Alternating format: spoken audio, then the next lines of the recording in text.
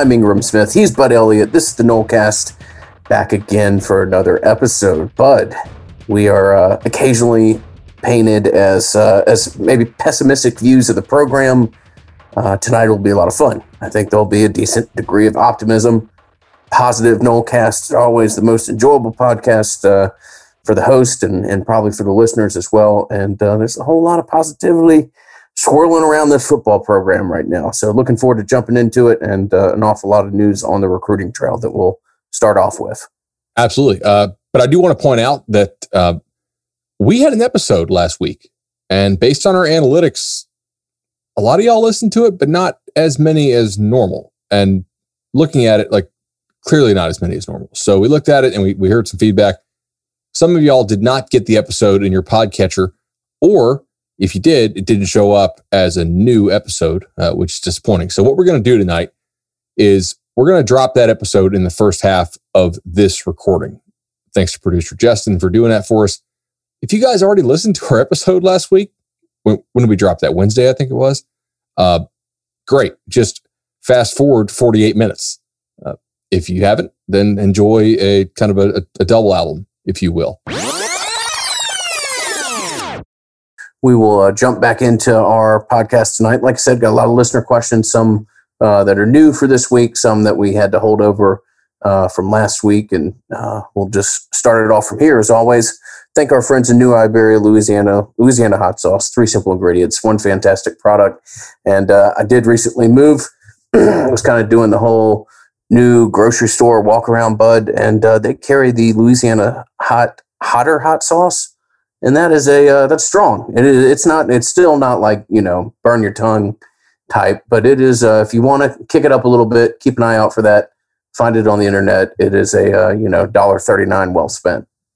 That is an excellent use of your money. So before we get to listener questions tonight, I wanted to address the transfer portal rankings. I got to write the article on which teams did the best, and was happy to name the Noles one of the 5 or 6 winners that I named. I basically used a formula that gauged quality and quantity, with, obviously, since there's 1 million kids in the transfer portal and only 18 4-star or better rated players, needing to weight quality a little bit higher than quantity in naming the top teams. But Florida State did make it, and talked to some guys over there, and they're like, yeah, it's kind of about what we thought, right? We wanted to get a lot of experienced college players because that's what we believe this roster needs help-wise, and they seem to be pretty happy with what they got in the portal, and they may not be done. So with that, I don't think we need to spend a whole lot of time on the transfer rankings coming out. Mackenzie Milton, the only 4-star, but FSU did have a whole lot of guys in the top 50 and even more in the top 75, which is how they made the top transfer rankings list. So some questions here, man. Most of these come from our Patreon members, patreon.com/Nolecast. Appreciate you guys supporting the show. Of course, asking a question doesn't guarantee you get on the show, but it certainly gets you to the front of the list as long as it's a question that we want to answer and we think it'll actually make for a good show. Let's lead it off here with Austin. This is an interesting one that he submitted this afternoon to us. He says, hopefully this question / scenario makes sense to you both. With leadership set to turn over, president/AD, in the coming future, do you think, due to the short exit of Willie Taggart and the large buyout that will be paid to the next president/AD, will be more than likely to come internally? My reasoning on this is FSU can't afford to fire Norvell, therefore they would need a leadership that fully believes in him as the guy. Along that line, would Coburn be a potential option for president? I'll let you have first crack on this. What do you think? I don't know Coburn. I don't know anybody around him. This is pure speculation. I think Coburn looked at this as maybe like an 18-month caretaker project. All of a sudden, it's turned into a ridiculous hands-on period where he wasn't maybe expecting it. By all accounts, Coburn has turned in an effort that is for nobody that has any kind of experience as an athletic director, that he's done pretty damn well. I would be shocked to see him involved in the president's search. If there was to be an alternative, if there was to be a interior hiring, you may, and trust me, I have asked people about this, and their response has been, well, yeah, that's something that could make sense down the road, but it's not anything that there's a formal plan for. I mean, you may well have already hired your athletic director. That wouldn't shock me. In who's running your booster group. Again, I don't know that for sure, but if you were looking for an internal hire, I would think you'd see it at AD before you see it at president. I would agree with that. I just don't think the football coach has that big of a bearing on what you're going to do with the president. Like, it's such a bigger hire in the actual scheme of things. So I understand Austin's sentiment here, but I don't think that that's going to factor heavily into the hire.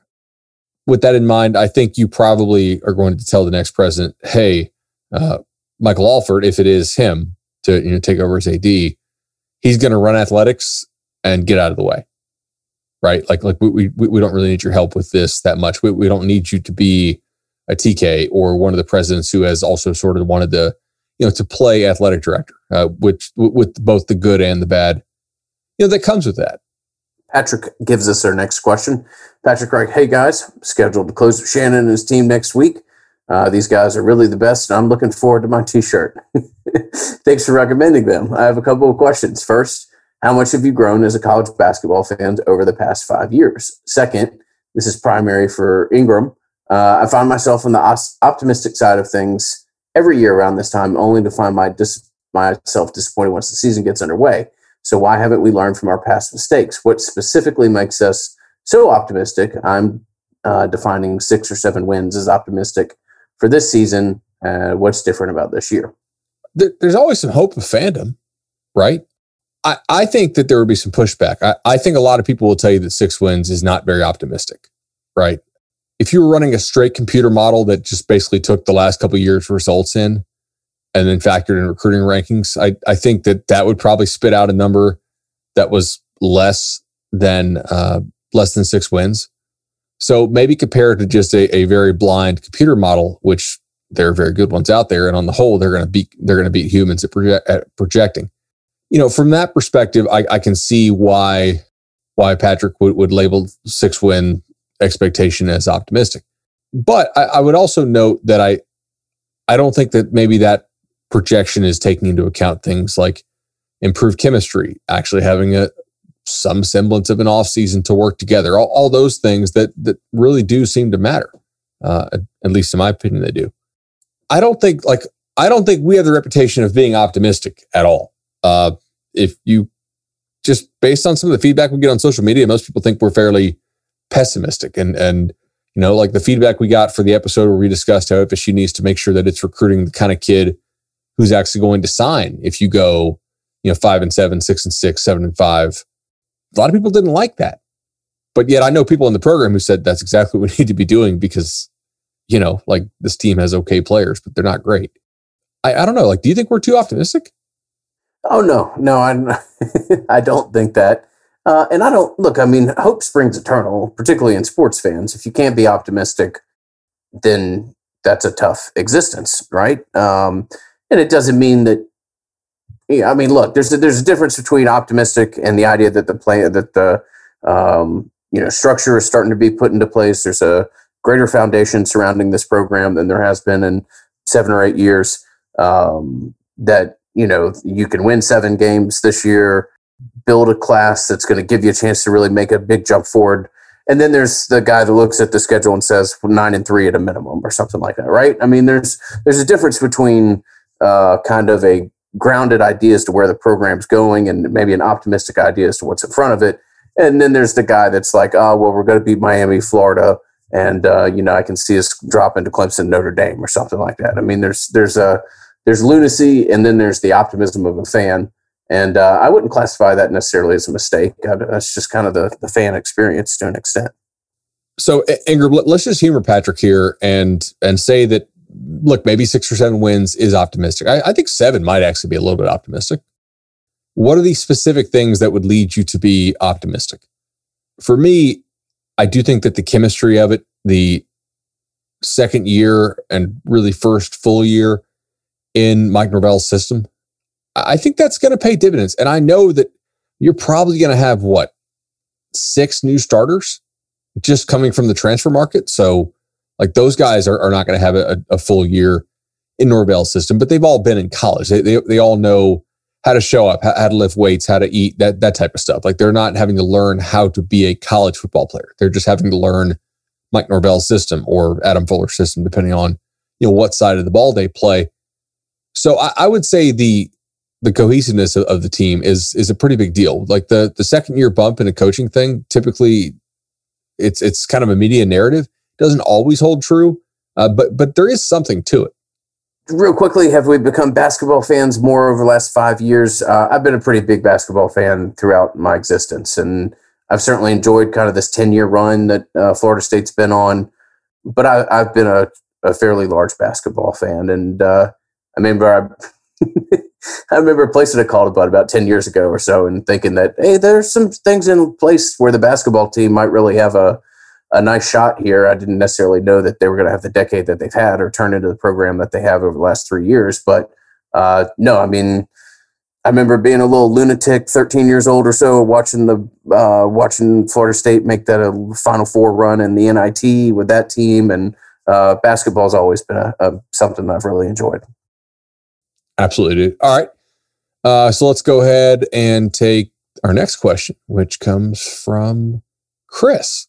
Chris writes, you and Bud rightly discussed all the difficulties FSU's had due to firing Willie Taggart and then immediately getting hit with the 2020 COVID situation. However, I was wondering if the dismissal of the APR requirements due to COVID and super seniors may be a silver lining since it enabled Norvell to cut even more dead weight off this roster and flip the culture sooner. In short, did COVID allow Norvell to get rid of players without fear of an APR issue? I would propose the idea, Bud, here, and you can slap this out of reality if you think it needs to be.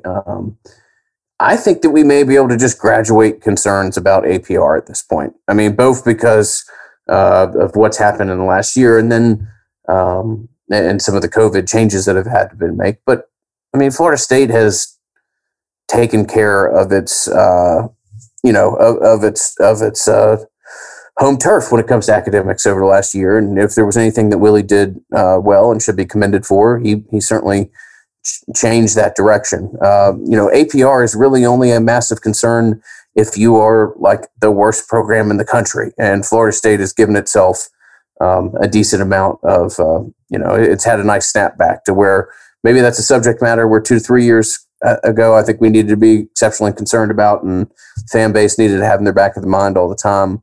I think that really we may be able to just kind of leave that subject matter behind at this point. Yeah, I would agree with that. I think that you have an issue here where it may come back, but I do not think the NCAA is going to deal with it in the same way, right? Like I think they'll try to rewrite the formula, play it differently somehow. So I would expect that this will be a different thing going forward ultimately. And Florida State is not in the academic situation that it was whatsoever. So I think regardless of the formula or structure that for the here and now, the APR is not something necessarily that the fan base needs to be ultra concerned with. All right. Who do we have next? Before we get to our next question here, Bud, want to thank our friend Matt Lewis and the team at Congruity. Congruity is experiencing your business optimized, highly customized HR solutions designed to enhance your brand, save time, save money, and reduce business risk. We're fortunate enough to work with Matt. Would encourage you to just give him a call, spend 10, 15 minutes, get a feel if it is a good fit for you. He can be reached at 844-247-4100 or Knowles at congruityhr.com. That's NOLES at congruityhr.com. So Josh chimes in. He says, this comes with the caveat that improvement needs to be shown on the field, but given how the 2022 and 2023 recruiting is going, is it safe to say that our concerns of Norvell and staff as recruiters are for the most part alleviated? Well, I think my main concerns with this staff recruiting wise had to do with the circumstances surrounding the COVID situation and what we know is sort of the new coach penalty in the early signing period era. I mean, look, we just know for a fact that it's very hard to come in as a new coach unless you're an internal promotion like a Cristobal, a Lincoln Riley, or like a Ryan Day type. at Ohio State. And typically those guys are being promoted when somebody retires or when somebody moves on for promotion, because you don't typically hire internally if your program is going in the wrong direction. So that wasn't really the option for Florida State at the time they hired Norvell. The thing is, like, the COVID thing's still going around, and the dead period is still extended, and I don't think it's going to be lifted anytime soon. So that makes it tough. I think that it's promising, the start that Florida State is off to, but I'm just not sure how well they'll do. Let's see how the season goes, right? I mean, like, I write this piece every single summer called Staying Power, and I take a look at the current recruiting standings in the summer, and I'll do it again this year in May or June, and fans really kind of get their ass over their shoulder about it because they can you say that still? I don't know. You allowed to say that? I think so. The thing is, like, you need to take a look at, okay, what are they this high in the rankings due to quantity, due to quality, due to some factors combined? What is the season they're likely to have, et cetera? And then how good are recruiting classes typically based on what your record is and how many years you've been in the program, what you're selling, et cetera. I think this staff has some pretty damn good recruiters on it. I think Alex Atkins is a really good recruiter. I think Kenny Dillingham is a good recruiter. I think John Petras actually is a pretty good recruiter. And look, we said that at the time about him because we knew he did a nice job at some of his previous stops. So when he was hired, we mentioned that he was a good recruiter. The issue is just establishing relationships with these guys, which I think hiring Ryan Bartow makes a whole lot of sense, right? Because he's maybe a way to jumpstart some of those relationships, especially because you don't know, what if the dead period gets extended even more? What if you don't get to have summer camps? I mean, then you're talking, it's been a really long time since you've been able to see any of these kids in person. For any of these staffs, if you ever even have, as a staff yourself, and we know you haven't. So ultimately, the answer to Josh's question, I would say, I think things are trending in the right direction in recruiting. I'm not really making any judgments based on the 2023. I'm not totally sure how good these kids are. I've not seen any of their 2023 commits in person, with the exception of Lamont Great Jr., who I think is a good take for them. But like, who knows? We heard rumors that some other guys were going to commit in the 2023 class, and then they ended up not committing. So I wonder if, like, maybe they were told, hey, like, hold off. We've never seen you in person and we like your film, but we don't know if we like you that much. But they have some momentum right now. I think they're in a good spot. It's just, we got to see how this is going to go with the actual season. All right. One thing that I like seeing every morning is all these emails from Shannon in our inbox, man. And shout out, by the way, to a longtime listener. I feel like we can't do shout outs to everybody because it would take a really, really long time. But Chris, who is a longtime follower of ours on Twitter and supporter of the show, and Bethany, they have a closing. So congrats to them. Orlando couple, and really, really awesome. 844-FSU-LOAN, 844-FSU-LOAN is the number you want to call to get hooked up with the legendary team. Guys, that's you got to call. Awesome rates, awesome customer service. We're closing in on 150 Nolecast loans to them. That's tremendous. And like, every time I talk to Shannon, he's like, we got this one in the pipeline. We got this one. This one's going to close next week, and I'm super excited about it. It's so much volume. It's crazy. Yeah, it's really crazy. It's great. Been a great pairing. I ordered bulk in the boxes today because we're sending out so much shirts. So it's been a fantastic pairing, and there's a reason why as many people have chosen to do it as they have, and certainly encourage you guys to reach out to Shannon and just take the temperature of what he could possibly do for you. Full disclosure, we actually recorded this late this evening because we were debating on whether Custom Ink, the t-shirt provider, had switched up the base color of the shirts. And then we ultimately discovered they had not, because we were sending out so many shirts to our Nolecast loan customers that, we have to order more shirts. So that's a good problem to have. We really appreciate you guys supporting them. Let's go, Michael here. He writes, "Hey guys, thanks for giving us something to look forward to during this basketball only time of year, and thanks to all the sponsors for making it possible." Good transition there. "I'm looking for your thoughts on the AJ Duffy recruitment. With Duffy being a West Coast guy, my concern is that he commits to our Noles early, leading to a Nico decommitment and ultimately choosing Oregon or Arizona State in the end. I don't know if I'm just scarred or scared. I think he means scarred, but it could be scared." From the Sam Howell/Luke Altmaier late flips from the past couple of years, or if this is something the staff really needs to be leery of. This is actually a pretty insightful question, I think, from Michael, because it paints a picture which certainly could happen, right? If Nico were to see himself as the number 2 quarterback in this class, and I don't know, I've never met the kid in person, so I don't know what his self-esteem is like or what his opinion of his game is. Most QBs are pretty high on themselves, so I'm guessing that he thinks he's pretty good. But if FSU was to get AJ Duffy, and we covered in the last episode how there's a lot of people that think that top 4 for AJ Duffy may not include the number 1 team on his list, right?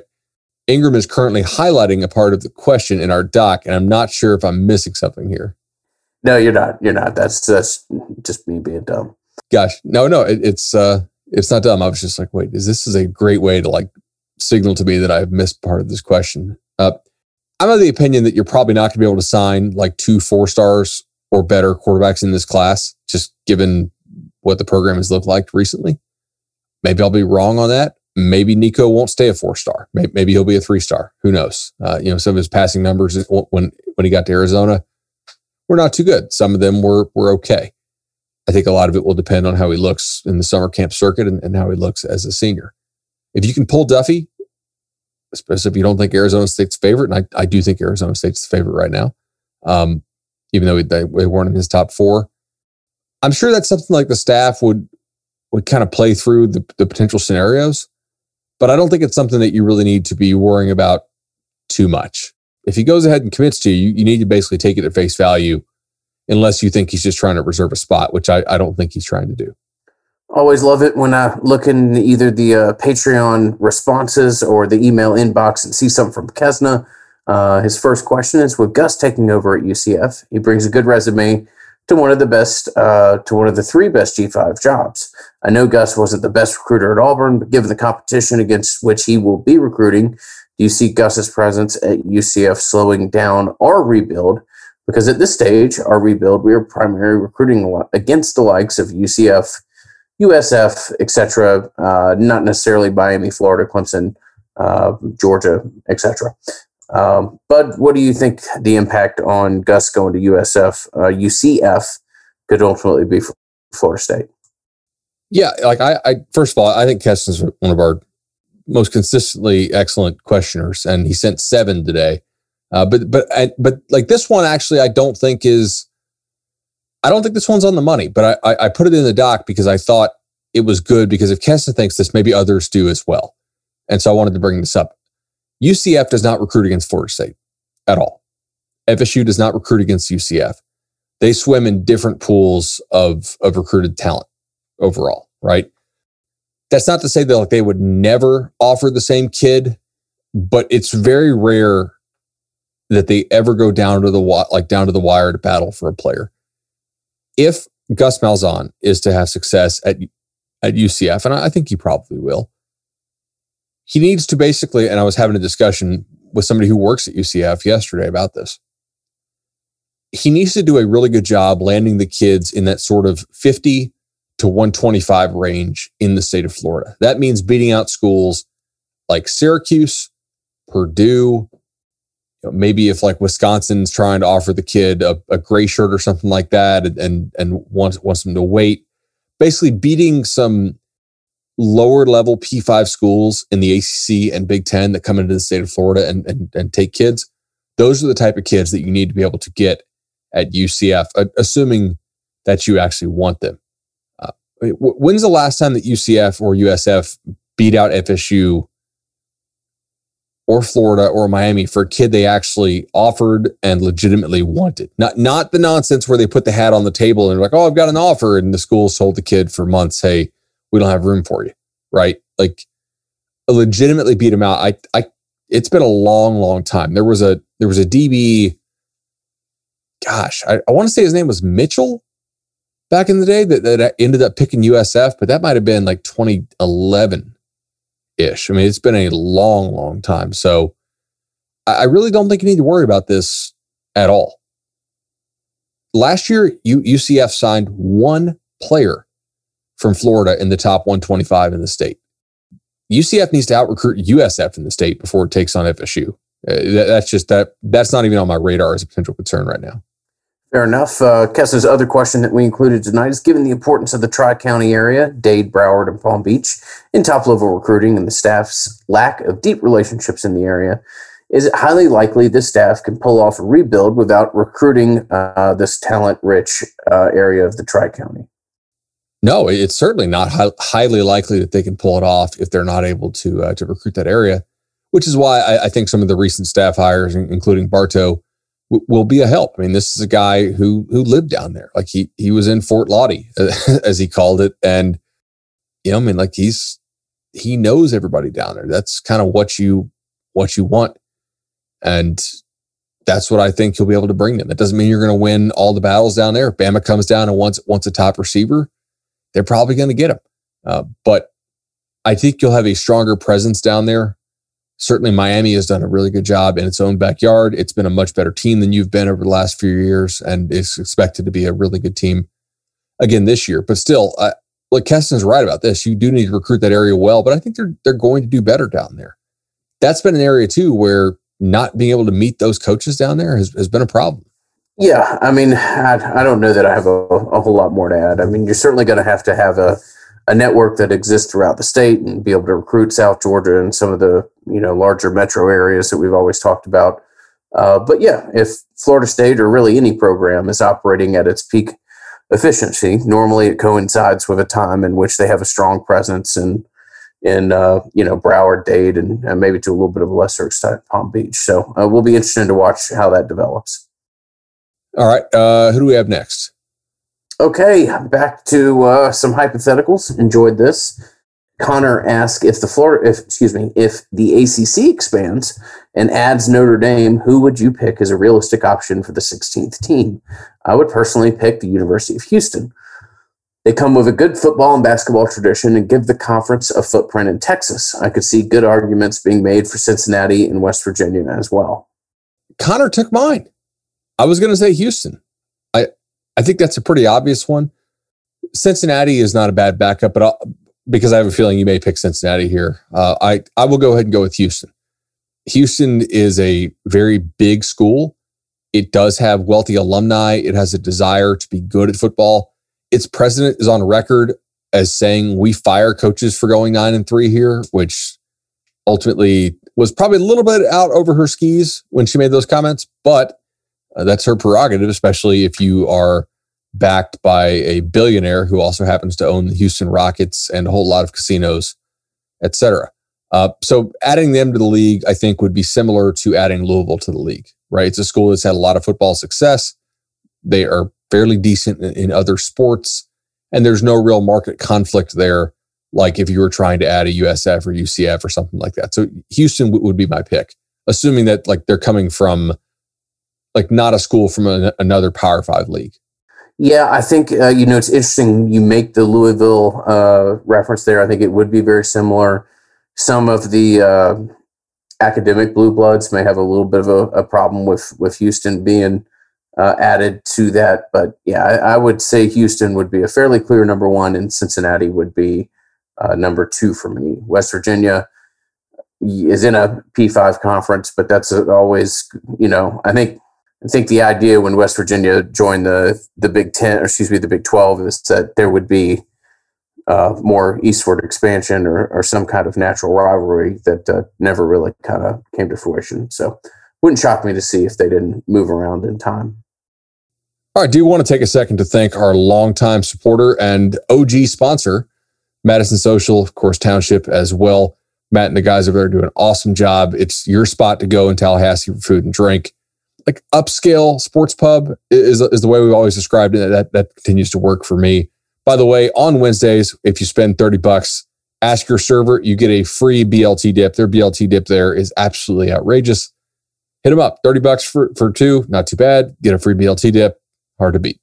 Absolutely. Yeah, no, whether it be the BLT dip or just the, kind of experience enhancer that we always talk about. Good example of that is if you are in Tallahassee attending the Florida State basketball game tomorrow night, if you're wearing a Knowles, any kind of Knowles gear, I believe maybe just a shirt to be safe, but your second drink is free. Again, if you're wearing Knoll gear between 6:30 and 8:30 tomorrow, your second drink is free. So if you're going to the basketball game, keep them in the back of your mind, whether or not you're taking that up or any other offer. Great people, great supporters of the Florida State athletic experience, and as Bud said, a driving force behind the creation of the Knollcast and people that we've ever been so fortunate to have with us since day one. All right, Cass, let's get back into it. Who are we on here, John? TJ. TJ says, to kind of bite off a question last week, what would you say are Florida State's 5 most important non-championship games in program history? Gotta love the off-season content, right? Appreciate the work that you guys do. No, TJ, this is a great question. Yeah, but I'll just let you take a crack at this. There's a couple that come to mind for me, but this is fun stuff. And as I read it, you're thinking of more. Doesn't necessarily have to be positive either. Yeah, losses actually they can be pretty important. So that's a good point, dude. I'll just Bud and I have always had a little bit of a different opinion on bowl games and if they matter at all. I would say that the Notre Dame and the USC game really come to mind for me as bowl games that mattered in the transformation of the program and kind of allowing Jimbo both to sell success, getting internal buy-in.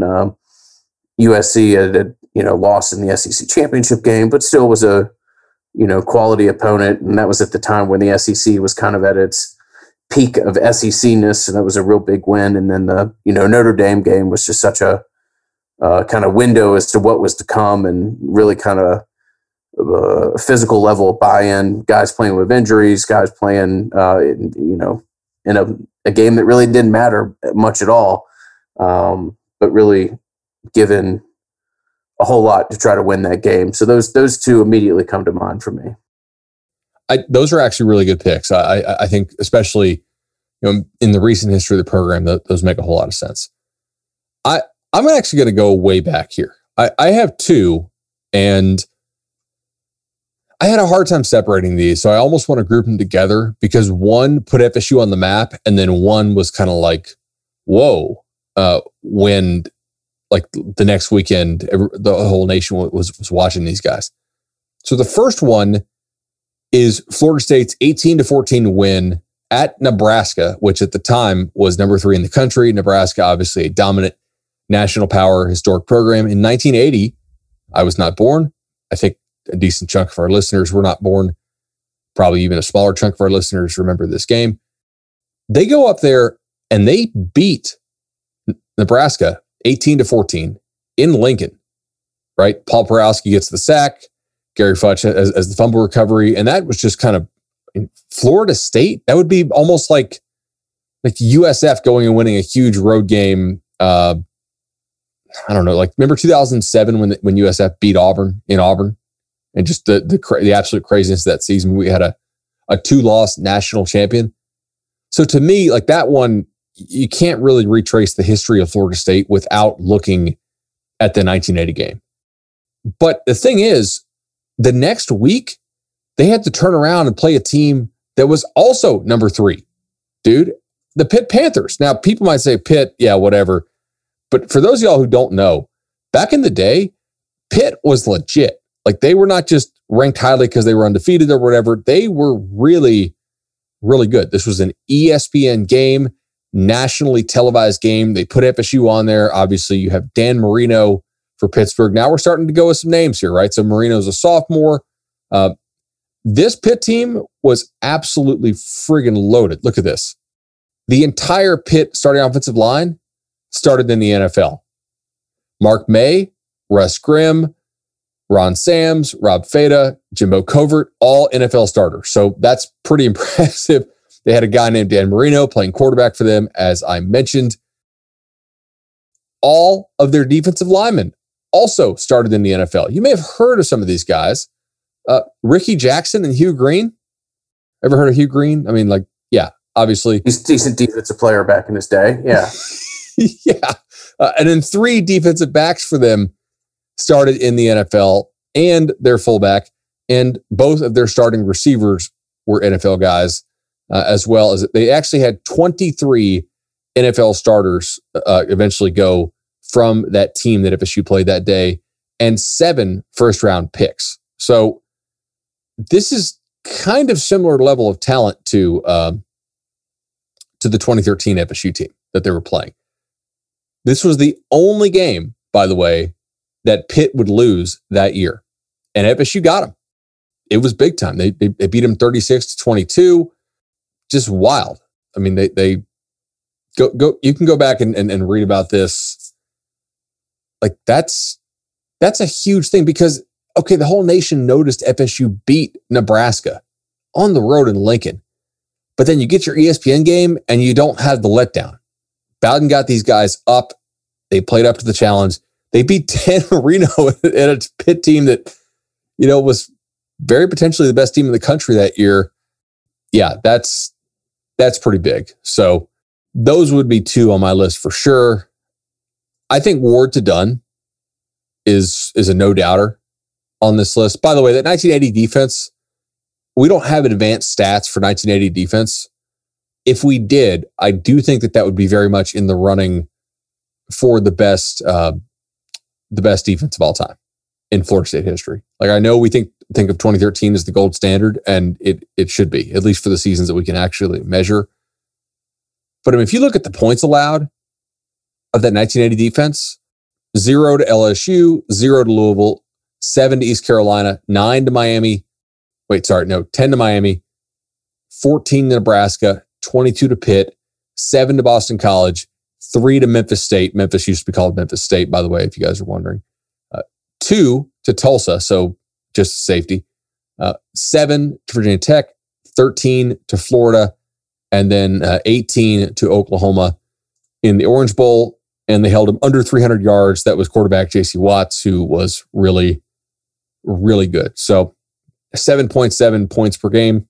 Different scoring environment, obviously, back then, but that was just an absolutely insane FSU defense there at the time. So those 2 plus Ward to Dunn would be on mine. I also think if you want to go negative, there's a couple you can really sort of look losing at. The 97 game in Gainesville. That's one that'll stick in your craw as far as being a negative, just because like you had a national championship caliber team that year and you didn't cash it in. I also think 2018, the game against Virginia Tech, like that was a big one, right? I think that turned a whole lot of people off, and ultimately, why did they fire Willie? Because a lot of boosters weren't going to actually pay up on their pledges. We have done some some podcasts over the period of time that we've done this, Bud, where I've felt ecstatic. I don't know that I've ever felt any lower than the podcast that we recorded at 3:10 in the morning or whatever it was after the Virginia Tech game. I mean, that was as much of a gut punch, and I was in the swamp in '97, and that was tough for me to take as well. But I don't know that I've ever walked out of a sporting event with a bigger kind of lack of disbelief as to what I just saw and what transpired, particularly after all the optimism and the atmosphere and everything else that game had in the early phases of it.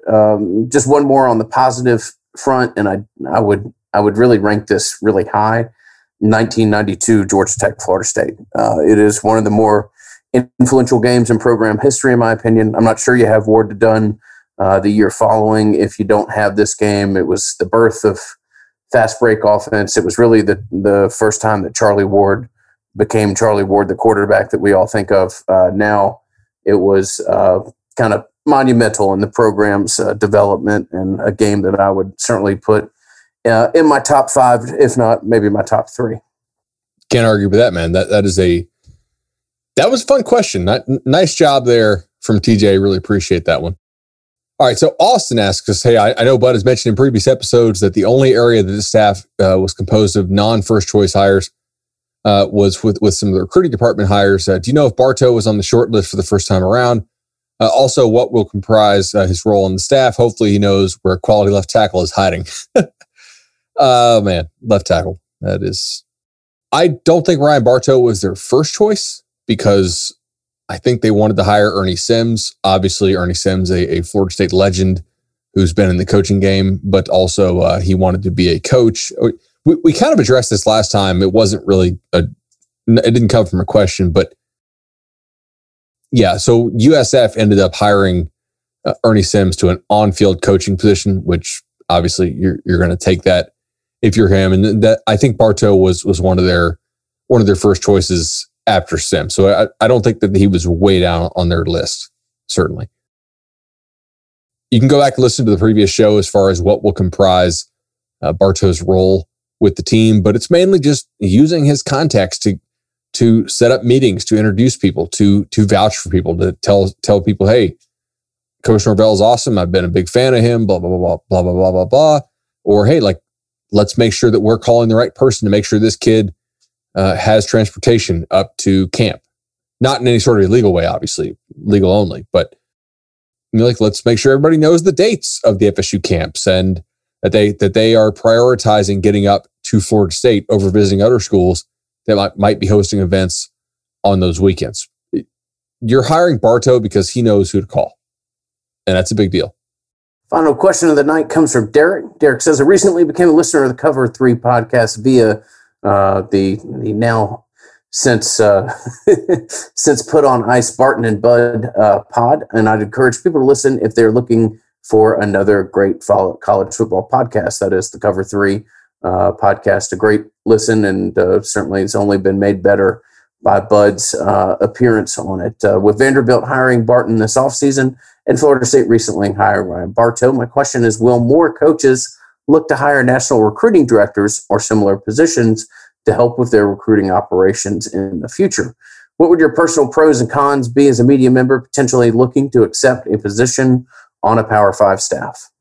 Wow. So I would say, okay, pros and cons. I've had discussions with some schools before about this. Nothing really formal, just, hey, would you be interested? And the thing is, I would be interested. Not in a director of high school relations job. I think, first of all, I think Bartow is a strong hire for that spot. But I would be interested if I could be the main guy. And that's the issue, right? Can you get a job that is the main guy at a P5 gig? Because then you're making, pretty good money and being able to chase your dream. For me, going to take like the director of recruiting at even a good G5 job would be a pretty big step down in terms of salary. And I couldn't do some of the other stuff I do, like my side hustles, like the Nolecast. I probably can't be an expert witness. There's a lot of stuff that I wouldn't be able to do. I'd be really fascinated to take on the challenge if it was the right spot. That's why I think Barton made so much sense at Vanderbilt, because he has a head coach in Clark Lee who he grew up playing ball with. And they're really good friends for a long time. It makes so much sense to go that route. And I told Barton, I was like, you have to take this. Like, there's no doubt. And he's like, yeah, no, there's no doubt in my mind. It's something I'm going to take if I get offered it. I'd be interested, but it would have to be the right spot. And that's the thing is, like, I'm 35. I'm pretty proud of where I've worked myself to be. And yet I don't think that there's going to be a situation where like I can sell to my wife, hey babe, I want to kind of restart what I'm doing career-wise. And I'm going to go take a 70% pay cut. And we're going to go move to some very small town. Yeah, exactly. Like, she'd be like, honey, I just don't think that's really what we need to do. Let's focus on. But you'll love Southeast Georgia. Yeah. You know what I mean? It's just like it's not. The thing is, if you're going to work your way up as a media guy to a spot where you'd actually be considered hireable, you need to make sure, you're probably pretty entrenched as far as salary and where you're at with your current company, that you're not going to leave for just any job, right? Like you can't pay the mortgage just because you work in college football. So there's that element to it. There's other guys in the media who I could definitely see leaving who have very, very specific set of skills that might work really well. And some of these jobs, by the way, make pretty good money. Like the head of recruiting at Mississippi State makes like 190, right? The head of recruiting at South Carolina makes like 220. That's good money. I mean, obviously those guys have been doing it for a long time, but the drop off to other schools is pretty severe. I mean, like even your good G5s, they make like 75, which look is not bad, but that's also basically your main and only gig. You really can't, like, I can't do Nolecast if I'm all of a sudden running USF's recruiting, right? So yeah, I hope that's about as transparent as I can be with that. No, that's a good look at it. I mean, that's a good idea behind both your personal perspective and, I think we talked a little bit about this on last week's pod as well. I think this is a trend that will only continue to grow, and will be interesting to see kind of how this is woven into the traditional recruiting frame and how many schools and what assets they have to kind of build up these alternate positions that, let them have a little bit better idea as to how to go about the process. With that, let's go ahead and get into this thing. A little recruiting talk, man. Louisiana hot sauce type hot on the recruiting trail. As always, we'll tip our hat to them. But hey, Sam McCall, big get. I almost called you about this, bud, over the weekend. I didn't want to bother you. I think I know the answer to this. One site says 6 foot 180. One site says 6'3", 189. I don't see a 6'3" player when I look at the video, but that is a disparity that I've got to kind of put a couple question marks on the sheet about and ask you. Yeah. So Sam McCall, really nice player out of Lake Gibson High School in Lakeland, Florida. Other guys have gone to, FSU's had a number of players from Lake Gibson over the years. Nice program there. And McCall is an excellent player. But to your first question here. Yeah. Sam McCall is 6 foot. He's not 6'3". I don't know where Rivals got that number, but I do know what the photo of Sam McCall literally on the Under Armour measuring tape that everybody can see on his 24/7 Sports profile. And he's literally 6 foot, not 6'3". The actual measuring is, the measuring tape is right there. But I want to keep this positive. Composite 5-star right now. I think he's 36 on Rivals. He's 55 on 24/7 Sports. Just a really, really solid player. And we mentioned his position. He's a safety. He's also a guy who could potentially play receiver for you. I know he thinks he can probably play some corner. I think depending on how you want to use him, that's maybe a possibility. I don't want to judge a kid when he has still a full year of high school ball to go. But Sam McCall, there's a couple things that really stand out for him. First, he's very athletic, right? And he has good size. Body control is plus. I think the speed is good, but he doesn't look like he's not like a violent runner, if that makes sense. Like he's not like herky jerky. It's almost like he would sneak up on you, almost like he's a shark. And then all of a sudden, boom, he's there.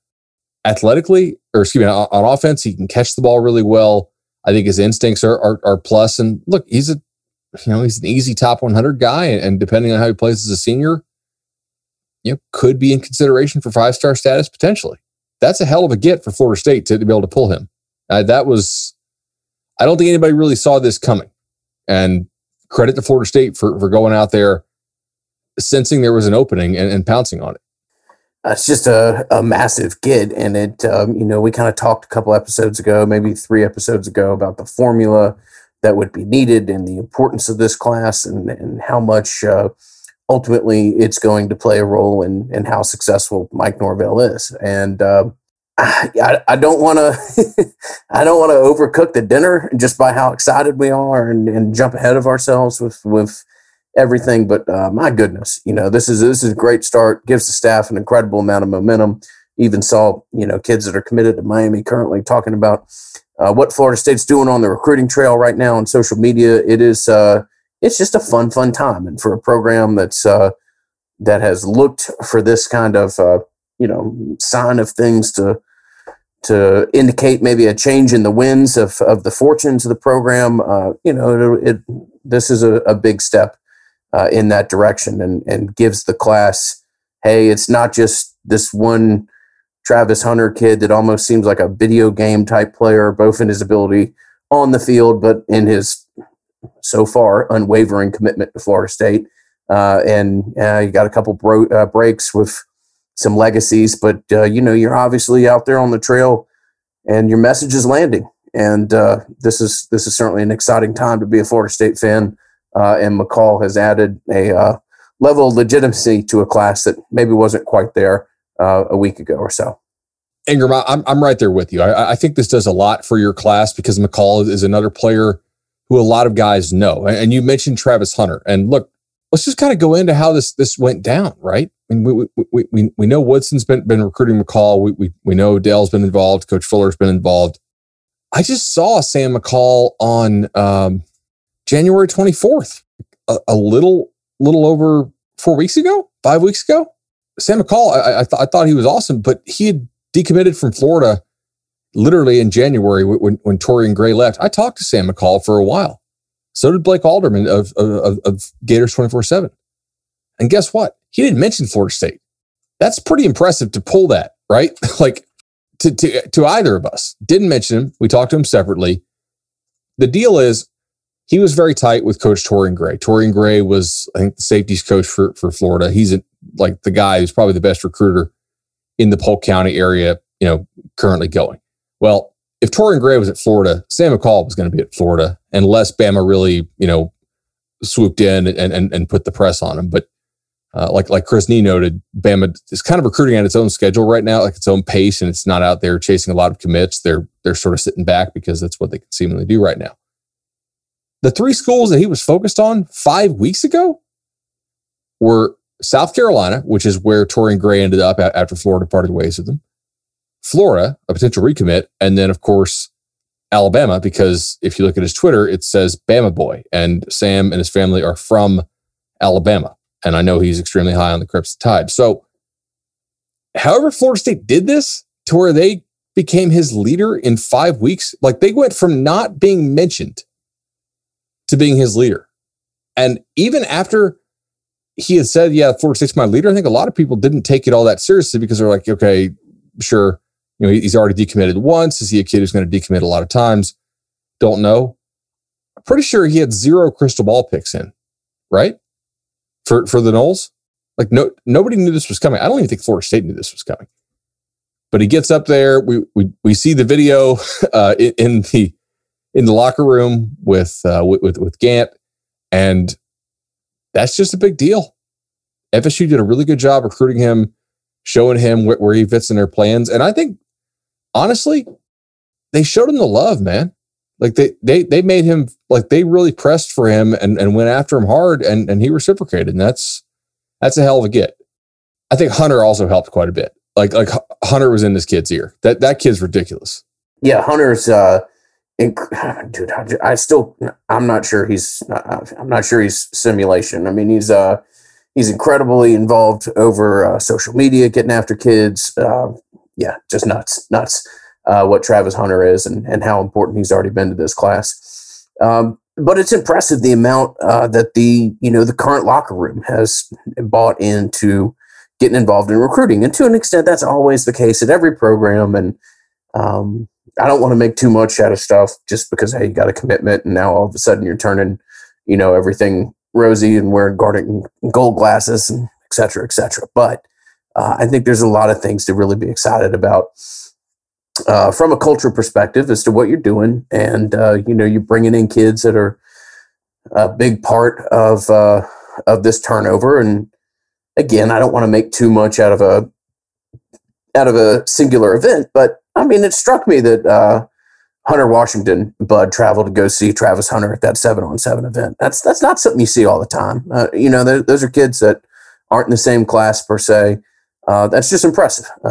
Texas DB traveling up to Hunter's 7-on event. And I think there's a lot of good things going on right now with those both in the locker room, committed, but not yet formally, arrived and part of the program, or at least not, gone through practice, and then those that are, but, commitments. It just seems like a lot of people on the same page, and collective buy-in, both both those in-house and outside, is pretty significant. All right. Do you want to talk staying power here for McCall? Yeah, I mean, I think it's probably something we should do just with every commitment, and again, we don't want to ruin the excitement, but let's just have an honest conversation real quickly about retention likelihood. What does it look like? If we're going to talk about the job that they've done over the last 25 to 35 days, and not just getting involved in the recruitment, but ultimately getting out to a point to where you actually get a commitment from a kid. Well, to be fair, we probably need to talk about the likelihood of retention and what, in your opinion, that looks like. Ingram, there's a lot we don't know, right? We don't know how well Florida State will play this year. Florida State still has games that it has to play, and we'll see how they do in those games. I think you and I have both agreed that they, if they want to have a successful recruiting class, that they need to get back to a bowl game. If they want to have a really good recruiting class, like a top 10 level class, they could really help themselves by finding a way to win 7 games. If they want to just have an off the charts recruiting class, they need to find a way to win 8 games. But we also don't know. Look, Lakeland is a very contested area, and FSU seems to have some good connections here with McCall that maybe it didn't have or wasn't pressing on 5 weeks ago when he was literally not mentioning them in interviews to multiple different people, despite the fact that he just decommitted from the Gators. But I don't think that he's as solid as like a Travis Hunter type, right? Travis Hunter grew up a big time Noel fan, family from Florida, actively recruiting for FSU for a long time, was buying in after a 3-win season, and it has been a real bell cow of a recruit.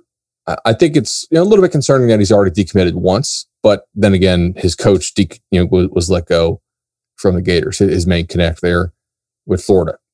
The other factor we don't know, and like I know Chris Nees mentioned this too, where is he on Bama's board, at what position, and how hard are they going to press? I think if you're a realistic person and you look at the kid's Twitter name and it says Bama Boy as his Twitter name, well, they have won about 1 billion national titles in his lifetime. So look, Florida State's got one too. They're one of the very few teams that actually have one in his lifetime, but that will that will potentially matter.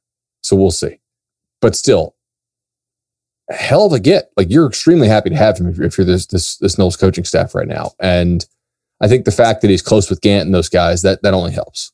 Real quickly, before we transfer out, you made a comment in passing a couple minutes ago that maybe Florida State wasn't absolutely sure this was coming down the pipeline. I'll just tell you, I don't think they do. They knew, per se. Mike Norvell was at this fairly small Atlanta booster event, actually speaking to the group at the time of commitment. And according to those that were there, Atkins, excused himself from the room to go take a phone call, and then immediately talked to Mike Norvell afterwards. And hey, the booster event got all the more, nothing makes a booster event better than getting a 5-star to pop while the coach is at the dais there. But no, I think this did catch them a little bit by surprise, and only made things all the more enjoyable for those who were hanging out, listening to talk about the future of the program. And then all of a sudden, well, hey, got a pretty big step in the right direction as well on the recruiting trail. So let me ask you this. First of all, that's awesome intel right there. And I'm sure that helped them quite a bit in fundraising. And I know we'll talk about Norvell as a fundraiser and as a politicker later on in the show. Do you get that sort of 2018, 2019 feeling with this? With the start they're off to, that's not based on anything but hype and relationships?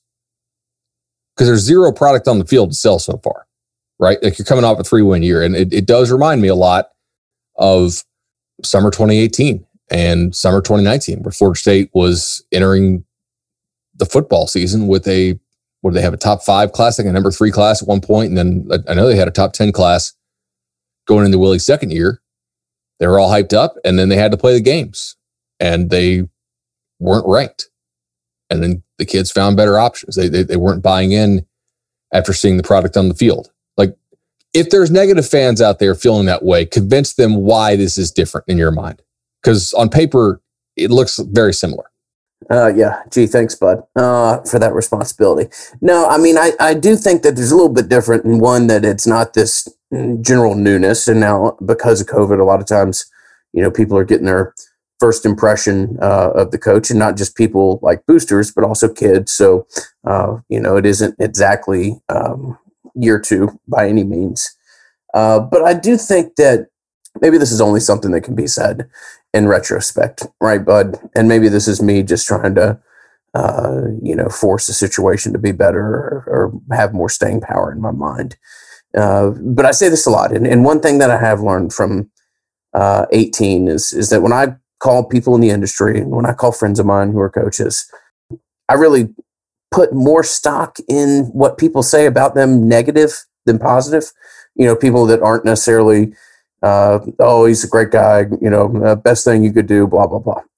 And even those who don't necessarily think the world of Norvell, they do say that, when he builds a program, he's exceptionally deliberate and there's a pretty significant foundation there. And I do think there's a greater organization being built within the program right now. Now, does organization matter if you go out and get smoked 41-3 in week one? Does it matter if we're at week 6 and we're talking about a program that's, especially this year, if we're at week 6 and we're talking about a program that's 2-4, or, 1-5, or whatever? No, none of that will matter. But I do think that this is maybe a house that's being built a little bit more, not on sand, not on the idea that you're going to sign these kids just because you're Florida State, not with the idea that you're going to, get a defensive end coming from across the country, that you're going to beat the whole Deep South for a linebacker out of Mississippi, that you're going to get a tackle that was clearly going to Alabama the whole time just because you're Florida State. I don't see that type of blind optimism. Again, maybe that's only something that I can look at with, the benefit of looking backwards. But I do see some things that are different and not necessarily a perfect comparison to a couple years ago.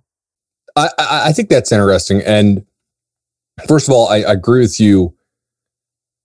It's not that they went after Evan Neal. It's that they didn't really seem to have they banked on it. I mean, they planned on it. Yeah. A unwavering plan that they were going to sign that kid, which there's confidence and then there's kind of a dereliction of duty. And I think it was closer to the second.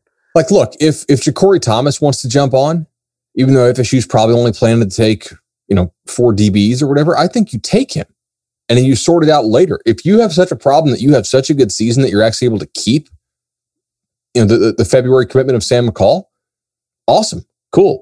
We'll sort out the numbers later. I think that they are, for the most part, more realistic about what their season's going to be like. And I think the messaging to the kids is also different. I would say I agree with you. I think that is probably the primary place that is different. I don't think that, for the most part, I think this staff is not telling kids that they're going to ball out on the field this year, right? Like they're saying, hey, this is a process. You've seen the highs that Florida State can get to. But look, this staff misjudged how good this team was going to be last year, like Willie's staff did. I don't think they'll do it again. I think they'll be a little more realistic about it this year. And I think they're going to be a better football team because I think they got some solid to good players in the transfer portal who are going to help them just maintain the locker room and work on practice culture and all those sort of things that go unnoticed and that might not help a team go from 10 to 12 wins, but very well could help a team go from 300 winning percentage to a 600 or 500 or something. So that I agree with you. I think that's different. They don't seem to be wasting a lot of time on guys who they can or won't most likely get. Although, look, in hindsight, if I had said, hey, they're going after Sam McCall a lot, would you have said, yeah, well, he didn't even name them in his top 3 5 weeks ago, right? Or not top 3, but like the 3 schools he was focusing on 5 weeks ago. Didn't even talk about him. You could have maybe made that case. I also think that there are some guys in this class who they are chasing. And I had a conversation with one of the coaches this weekend. I said, look, I think this kid's going to overplay his hand. And it's going to come down to you and this other school in the end, because I don't think he's at take at some of the schools in his top 5. Like, I don't think Bama's going to take this kid. I don't think Ohio State's going to take this kid. I don't think Clemson's going to take this kid. So I think it'll come down to like you in Miami or you in this other school, because they'll probably hold out just like you will to get this kid or to get that kid. There are some dudes who love the recruiting game. It doesn't mean they're bad players. In fact, I would do the same thing. Hold out and get all the benefits you get from taking those trips and have the fun. But unless you're a stud, like a lot of those schools aren't waiting for you, and they'll fill up. And that's to FSU's benefit, to be completely honest here. The longer some of these guys play the game and want to wait it out, the more doors close for them. And Florida State is very happy to be one of those open doors for some of these players who are, they won't end up in the top 100 eventually, even if some places have them rated really highly right now. But they'll be like top 150 type kids, which is absolutely a major boon to this program at this point in time. So I can see things trending up in recruiting in the right way. I also, look, let's say it, Dan Mullen has done an excellent job with Florida.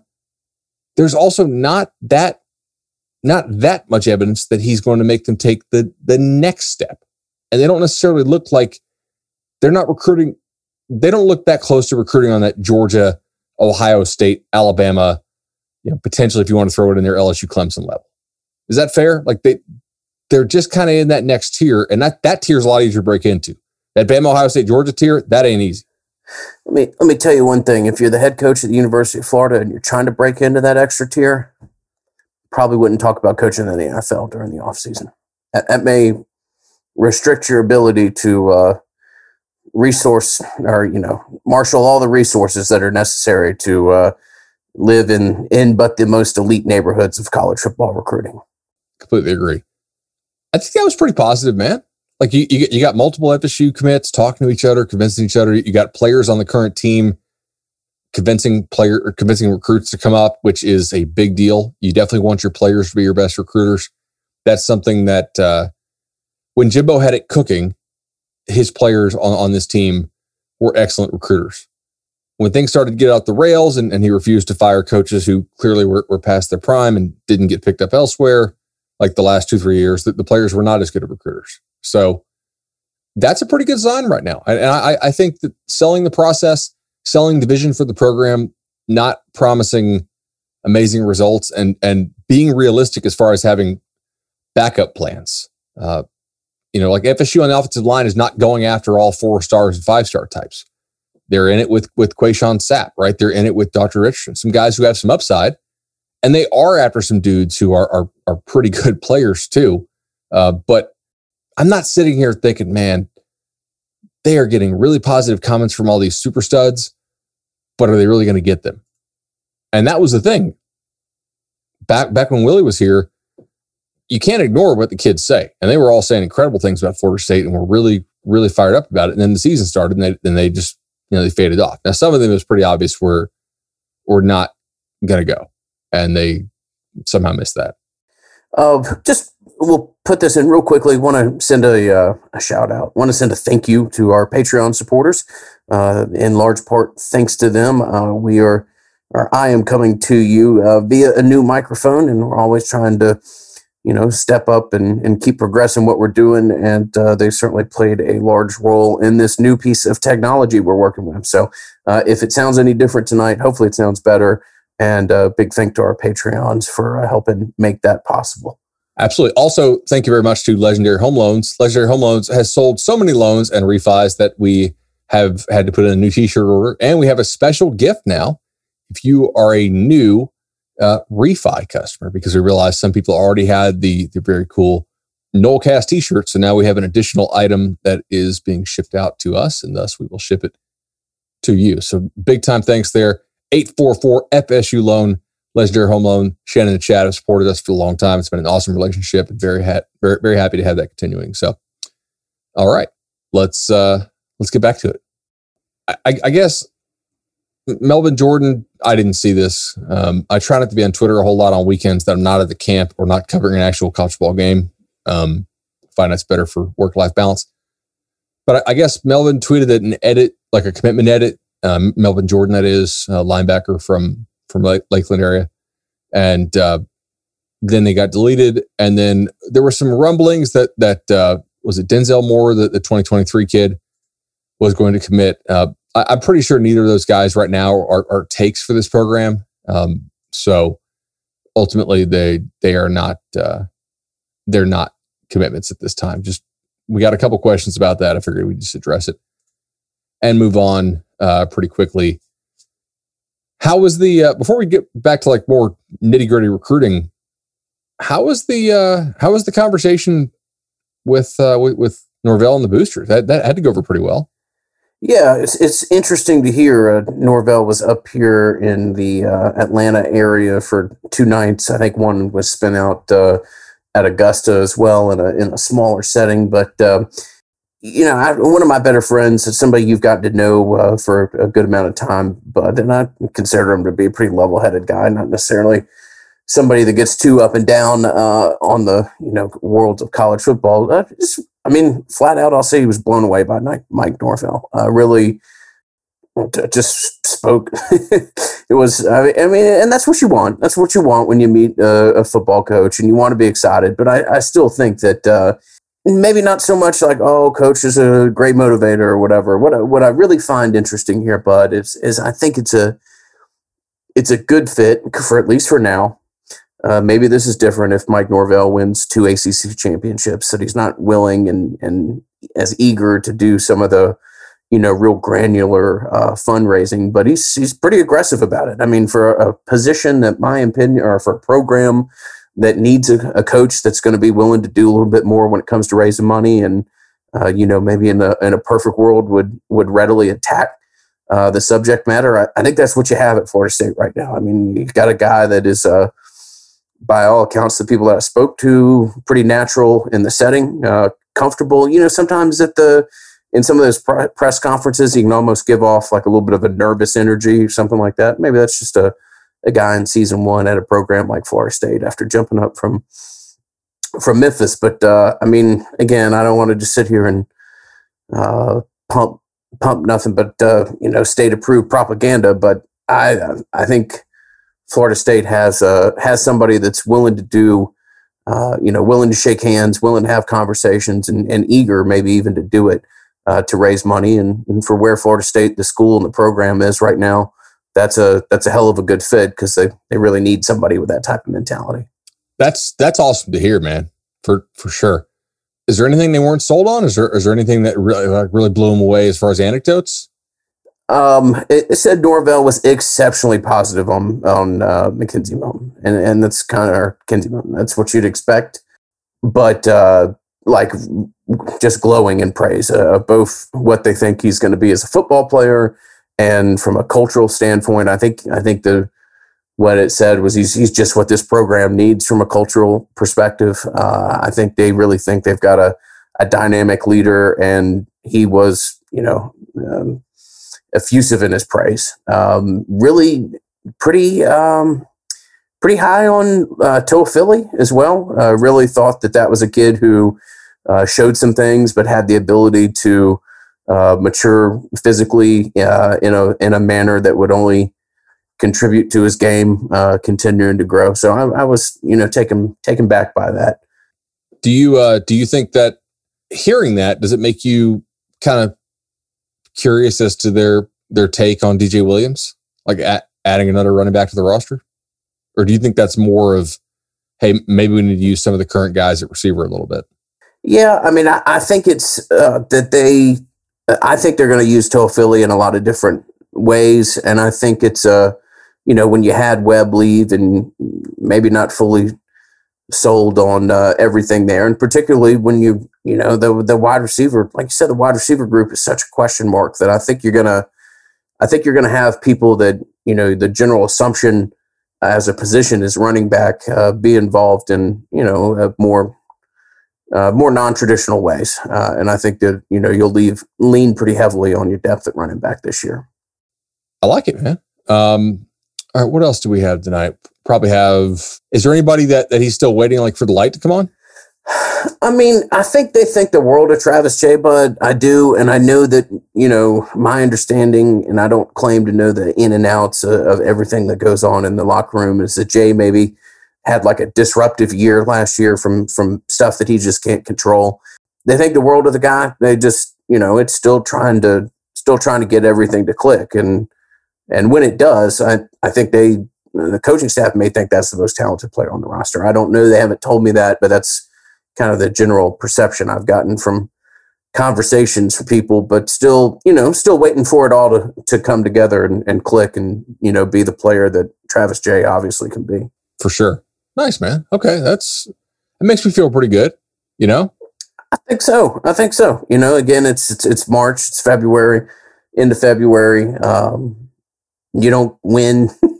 You don't get to tack on a win at the end of the year for off-season optimism, but for a program that's trying to go through this great transition, at least you're starting to see some green shoots of recovery, and you're starting to see some things that you can, legitimately be excited about, and not just convincing yourself that, this coaching staff has found a batch of 3-star prospects that no other coaching staff has, and is going to develop them in a manner, blah, blah, blah. It's, there's a lot of good stuff out there on the horizon, it would appear.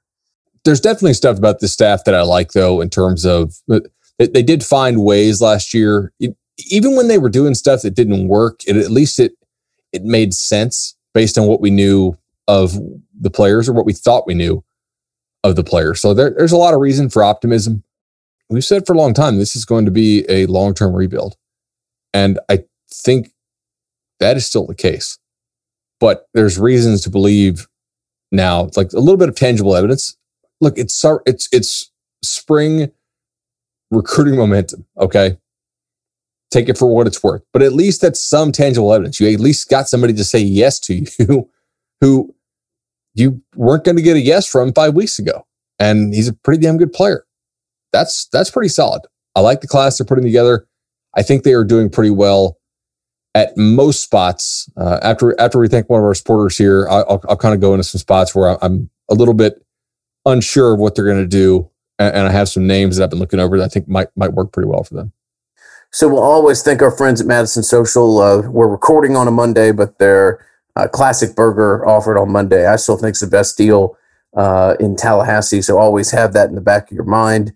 And we don't, I'll just say this, everything is up in the air, but we have begun initial conversations with Matt that if something can be done for the spring game, we'll certainly try to pair with our long-term partner, and look forward to bringing you guys some more details, or just hopefully getting back out there. Love to interact with a lot of y'all and have that opportunity. And if it is feasible, if it's possible, we will bring you more details and hope to see as many of you guys as possible. I can't wait, man. By the way, speaking of getting out and traveling, I will be at the Under Armour Miami this weekend on Sunday. And I will also be at Elite 11 Orlando, which is coming up in March. And then I will also be at the Underclassmen Report Orlando. And I might swing up there to Under Armour Atlanta. So travel restrictions have been lifted a little bit if you're taking your own car and not doing the hotel thing. So that is going to be a nice long trip from Orlando to Miami and back in the same day after a nice kind of 8 to 5 o'clock camp day. But hey, that'll be fun. And I'm really excited to get back out on the road and see these kids, and you always default to the film, and I'd rather have the film than an in-person eval because the film is in pads. But it's so cool to be seeing these guys in person as well, because you do get a look at them in 3D that you normally just don't get. So one spot I kind of wanted to put it in focus tonight was the defensive tackle position. And that's a spot where FSU kind of struggled last year in recruiting. Now they got Chambray Jackson and they got Josh, and both those guys we think will kick to the inside. And they should be pretty good at TT this year on the field, but they've certainly had a little bit of struggles with that recently. So given that, I think it's really important that they do well there this year. And unfortunately, they have a lot of traction with other kids this year in the state of Florida and in the Southeast, but they don't have that much traction right now at the defensive tackle position. So I was thinking, okay, why is that? And is there anything they can do differently there? Odell's put a lot of guys into the league and is obviously a good developer. Part of it, though, is I just don't think so that they're not going to get Walter Nolan, who was at IMG for a minute. He's from Mississippi. He's moved back to Tennessee. Like that's kind of like a Bama Georgia type kid. You're just not going to get in on that battle right now if you don't have a Travis Hunter type connection. You know what I'm saying? Travis Shaw, kind of the same way out of North Carolina. There's too many schools around him who are further along in their rebuild that without a special FSU level connection, you're probably not going to see it. Gabe Dendy, who's at Lakeland High School and is the number 5 player in the entire country, actually has a pretty special connection to the University of Oklahoma. So he's not one of these guys who, grew up Florida and loving all the Florida schools. He's also, by the way, a pretty accomplished MMA guy. So definitely somebody I would not want to fight. But like, you're probably not going to get Gabe Brownlow Dendy. So that's just, I don't even think FSU made his top 11, which is disappointing to them. I know for that staff. So if you don't make a top 11, you're probably not going to make it. I know you didn't make Sam McCall's kind of pseudo top 3, but top 11, if you can't crack the top 11, potentially difficult there. I would think. Anthony Lucas out in Arizona, I know FSU offered him, but I just don't really see that one happening. Now, could you get something going with Brandon Cleveland, who's a D tackle at Carrollwood Day in Tampa? He's currently committed to Miami. Pretty nice player. He did tweet some interesting stuff about noticing the McCall commitment and how FSU is rolling in recruiting. So, like you said, other recruits are taking notice of this. Daniel Lyons is a player out of Homestead. I don't think FSU is really. I just don't think that they're really all that much in play for him.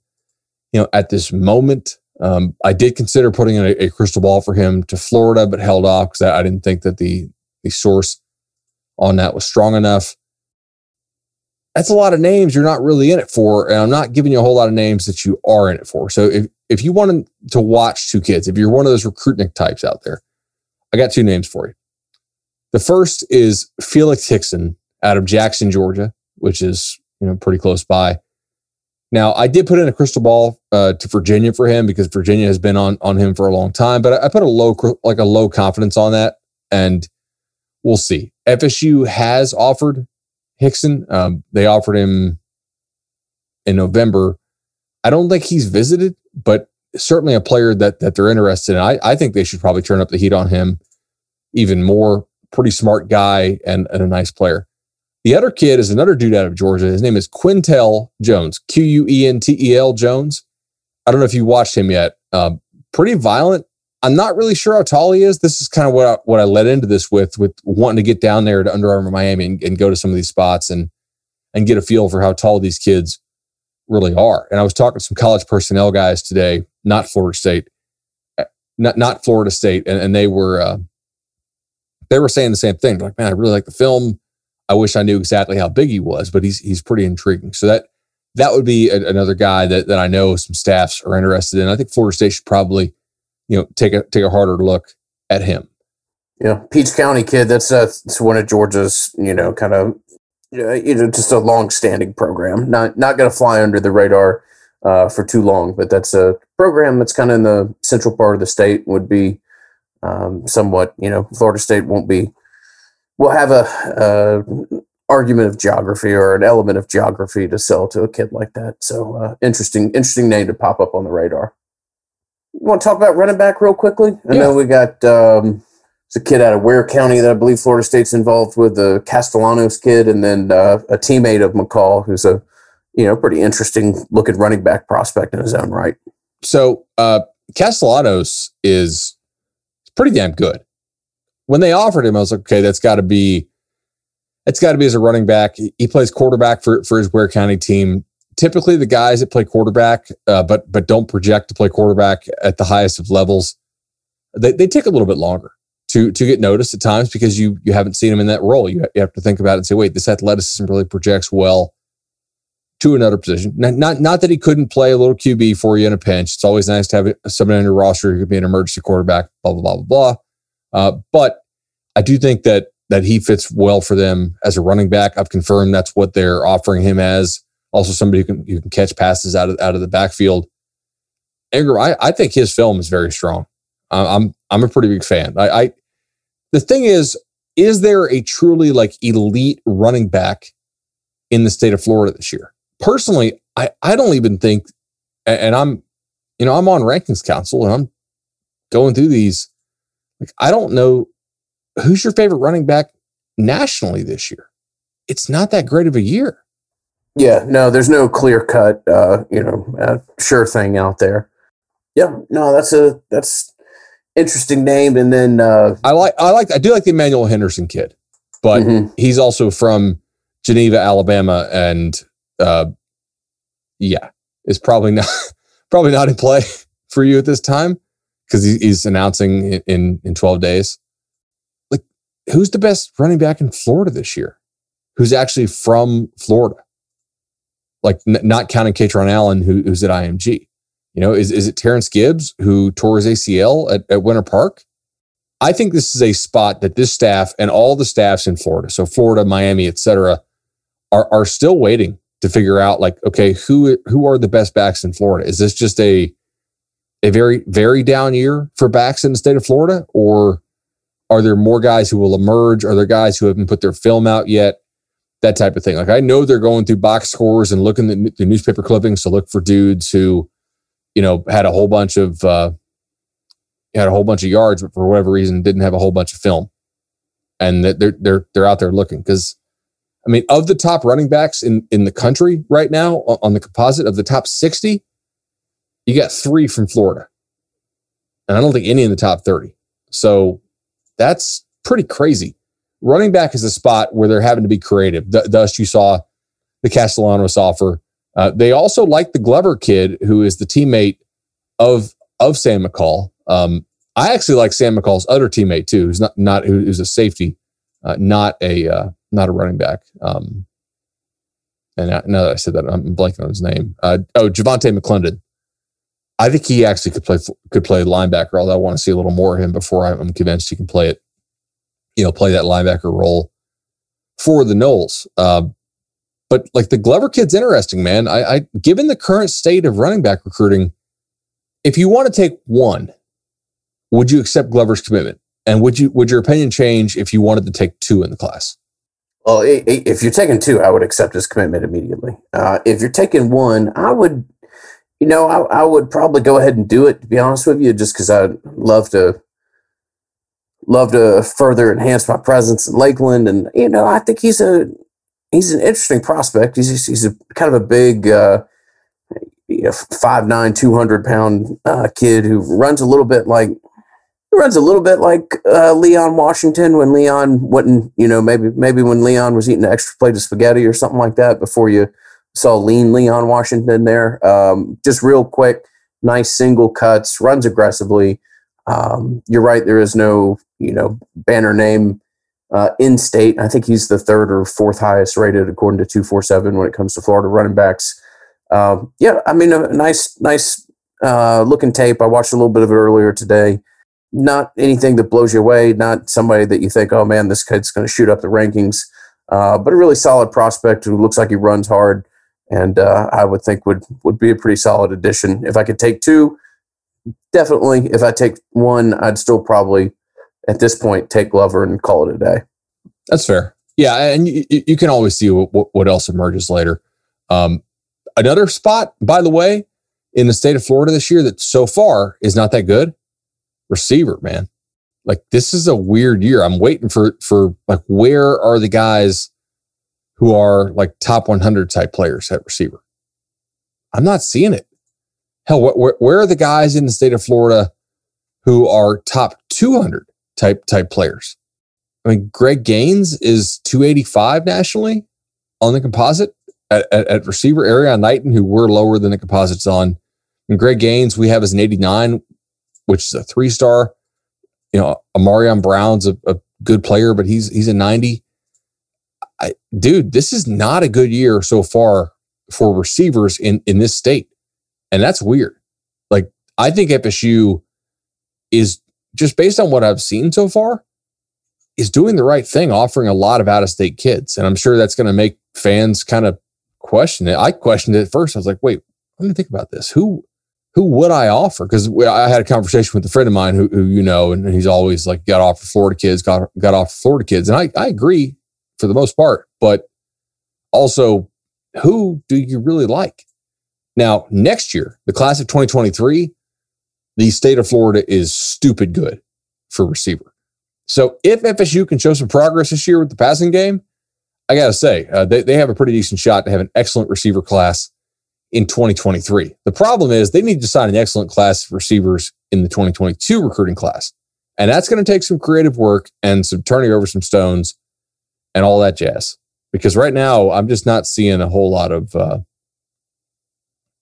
really not seeing a whole lot of no doubt studs in the state of Florida at receiver.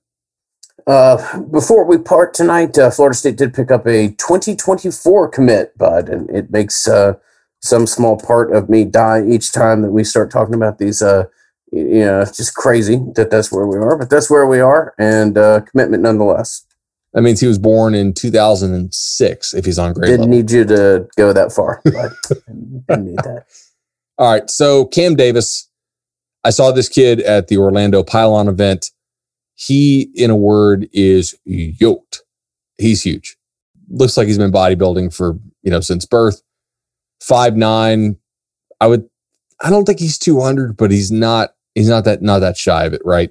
But yet, like, you look at a guy who has that build, if you're built like a fire hydrant, you don't really expect him to move around quite like he does. And he moves really well for his size and for his age. He's also a top baseball kid and a local prospect there. He plays on Harrison Smith's 7-on team, which is the first time where I saw him. And that's a really nice get for them. Look, I'm not going to lie to you guys. I have no idea how he's going to continue to develop. He could be maxed out, right? Like, what if this is what he is and that's all he is? Okay. But you still take the chance on a kid who likes you a lot right now, who, if he keeps developing, keeps growing, could be really damn good. Yeah, I mean, I'm really thrilled on he's a kid out of Albany, Doherty High School. If nothing else, Florida State is hitting the high notes when it comes to some of the relationships that they're building, and some of the pins that they're kind of putting on the map when it comes to some of these programs that are in areas. Now, Doherty's not some super powered program, but establishing a presence there with Lee County and Albany, and you gotta be able to lean on South Georgia some, and Albany's about an hour away, and that's that would be good to keep this kid's commitment for a multitude of reasons. But yeah, he does look like I just sent you a photo in the chat. It looks like a fully developed fullback that's playing quarterback right now. I mean, I've went and watched some of his tape, and it's fun. That's I don't know what he'd ultimately play for you, but that's a fun prospect for sure. Apparently, he's like legit at baseball, so we'll also have to see if that turns out to be something. I know that a lot of these baseball scouts don't typically care how good you are as a freshman or as a sophomore, because they really they watch you, but because they don't have to recruit you, they just have to sign you. They really just care like what you are as a senior, and they like to see your development. But apparently, to the extent you can be a major baseball prospect as a freshman, he is one. Yeah, I see he's involved in that perfect game setup, and that is really having talked to somebody in the baseball world, that's really kind of become the be all end all when it comes to prospect evaluation. But interesting stuff, man. Cam Davis named to add, class of 2024. And we'll certainly keep you up to date with how his recruitment plays out over time. And there will be a lot of time for that to occur. No doubt. All right. I think that's it for tonight, right? May they all be like this, bud. May they all be like this. Exactly. May they all be like this moving forward, where we got 5 stars, positive momentum, a lot of good stuff to talk about. Truly, thoroughly enjoyed it. And, be a little bit of a different setup with the last week's tacked on. Like Bud said, this is almost like a double album or something like that. But certainly enjoy this, or appreciate the support we've been able to enjoy throughout the years. If you have time to give us a 5-star review, always appreciated. And for now, it's been the Nolecast. We will be back with you shortly. This has been the Nolecast. The Nolecast is created and hosted by Bud Elliott and Ingram Smith. Music by Judson Wright. And produced by Justin Robinson. Go Noles.